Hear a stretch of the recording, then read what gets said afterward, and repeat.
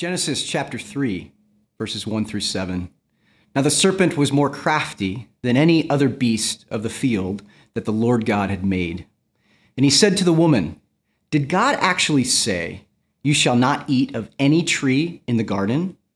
And the woman said to the serpent, "We may eat of the fruit of the trees in the garden, but God said, 'You shall not eat of the fruit of the tree that is in the midst of the garden, neither shall you touch it, lest you die.'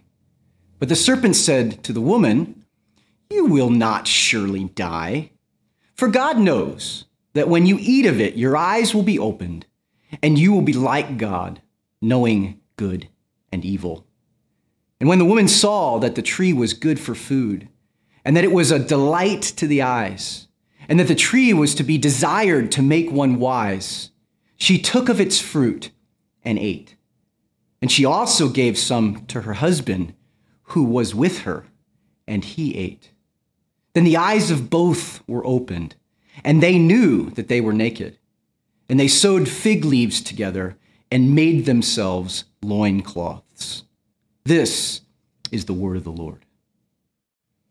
The story of the temptation of Adam and Eve in Genesis 3 is actually obviously a very foundational story. It comes very early in the biblical account, and it lays down some of the most important ideas that the rest of Scripture unfolds. And no more important idea comes at the very earliest part of the Bible than the explanation in a narrative of why the world is what it is, why it's a chaotic place, why it's a place of evil, death, and sin. And it does connect greatly, I think, to the story of Jesus, not least to his own encounter with the evil one just after his baptism. But I want to kind of go back to Genesis chapter 3, and I want to suggest perhaps a different way of thinking about what's going on in that story. Different, at least from my perspective, growing up in an evangelical church, largely influenced by the Western Christian tradition. I've looked at that account in very specific ways until only very recently. And what I want to suggest to you is I've sort of begun to unpack this fresh way of looking at the temptation. It has so amazingly drawn me to the God of the story of the Bible. And it is at the same time made the work of Jesus all the more remarkable and helped me understand the significance of Jesus in a new way. When I look at Genesis chapter 3 and I look at this story of the temptation of Adam and Eve here, I'm looking at it these days with empathy and not with condemnation or contempt. You see, I grew up thinking that this was the story where these human beings who should have known better failed, and because of that failure, because of their sort of rebellion based on what they knew was the right thing to do, the devastation of that we're living with today. Now, I still believe that, don't get me wrong, but I want to change the way we think about these two individuals. You see, that understanding, that contemptuous understanding of Adam and Eve, I think comes from what I would call the Western Christian tradition, the one that sort of has its sort of patron Saint Augustine, who looked at these two people as fully formed moral agents who should have known better. But I want to suggest to you that there's another way of looking at this story. And it's as ancient and perhaps even more ancient than even that reading. And that comes from the Eastern tradition. You see, in the account of God's creation of Adam and Eve back in chapter 1, God says to himself in this Trinitarian presence, let's make humans in our image and our likeness. And in the Eastern church, those concepts of image and likeness are played off of one another in a rather interesting way. What they teach, and this comes from Irenaeus, for example, as one of the Greek fathers, he says that God made us in his image and we were to develop into his likeness.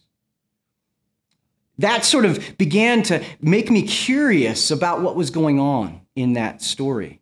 And I began to look at that story, and now I'm a father. I have twins, actually, a daughter and a son. And I'm looking at this as a father looks at children.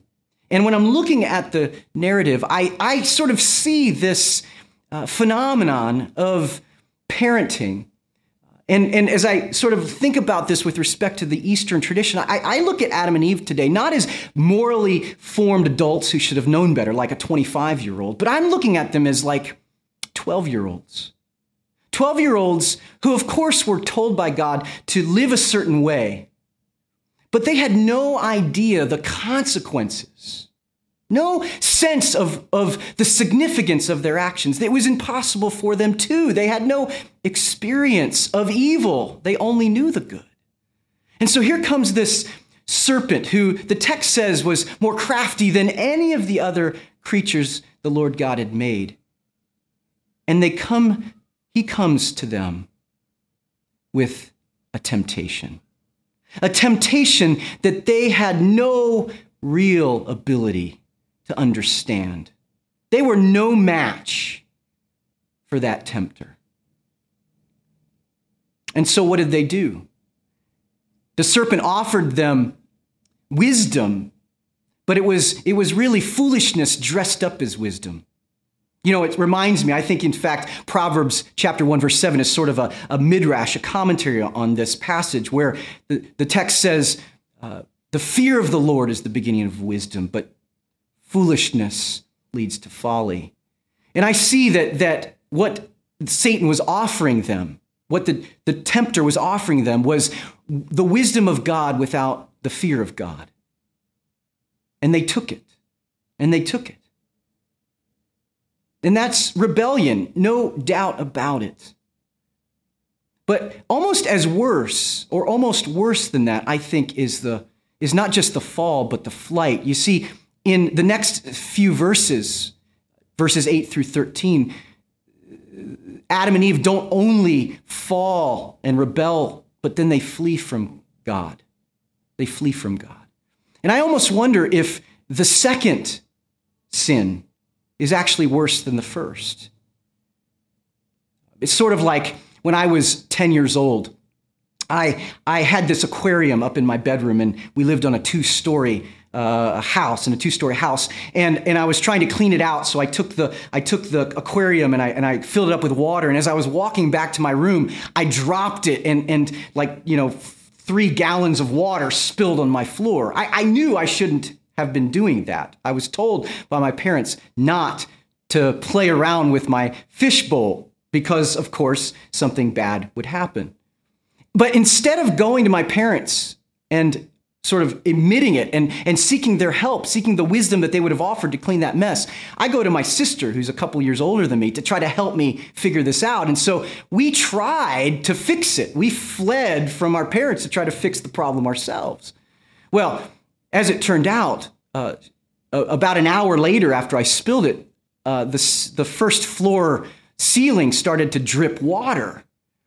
And soon, sort of, pieces of plaster began to fall down. And all of a sudden now, my sin, my original rebellion became a lot worse because I went away from the people that could have most helped me fix my problem.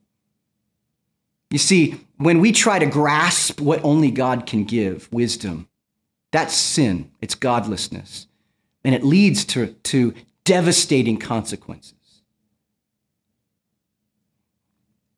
And as we turn to Jesus and we look at how Jesus acted that same scenario out, fundamentally different, we see that Jesus was the representation of God's wisdom as the Word of God.